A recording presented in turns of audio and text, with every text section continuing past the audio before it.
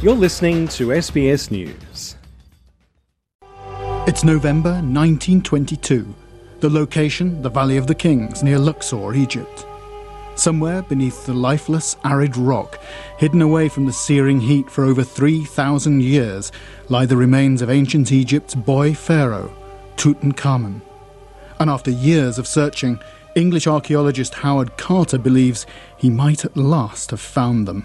Slowly, desperately slowly, it seemed to us as we watched, the remains of passage debris that encumbered the lower part of the doorway were removed, until at last we had the whole door clear before us. The decisive moment had arrived. Carter had been digging for the legendary pharaoh since 1914, but many people suspected all the Valley of the Kings burials had by now been found. Until the moment of the discovery, even Carter's benefactor, Lord Carnarvon, had been sceptical. He'd given Carter one last chance. This was to be our final season in the valley. 6 full seasons we had excavated there, and season after season had drawn a blank.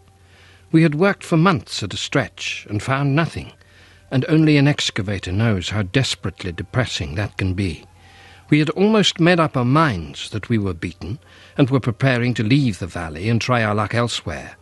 And then, hardly had we set hoe to ground in our last despairing effort than we made a discovery that far exceeded our wildest dreams. The date was November the 4th.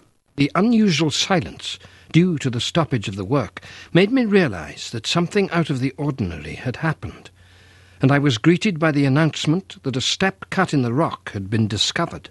A single step, uncovered quite by accident, it's said by a young water carrier. And there were more beyond, buried in the earth. Carter knew they could lead to a tomb. There was always the horrible possibility that the tomb was an unfinished one, never completed and never used. If it had been finished, there was the depressing probability that it had been completely plundered in ancient times. On the other hand, there was just the chance of an untouched or only partially plundered tomb, and it was with ill-suppressed excitement that I watched the descending steps of the staircase as, one by one, they came to light. Step succeeded step, and at the level of the 12th, toward sunset, there was disclosed the upper part of a doorway, blocked, plastered, and sealed. A sealed doorway. It was actually true then. Carter was beside himself with excitement. But since Lord Carnarvon was in England, he recovered the excavation to protect against thieves and waited nearly 3 weeks for him to arrive. Carnarvon did so, accompanied by his daughter. On the 26th of November, they all stood beyond the door in an underground passageway, now cleared of debris. 30 feet down from the outer door, we came upon a second sealed doorway.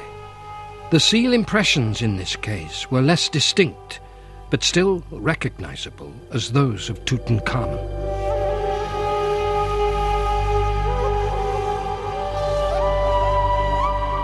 With trembling hands, I made a tiny breach in the upper left-hand corner. Darkness and blank space, as far as an iron testing rod could reach, showed that whatever lay beyond was empty and not filled like the passage we had just cleared. Candle tests were applied as a precaution against possible foul gases, and then, widening the hole a little, I inserted the candle and peered in.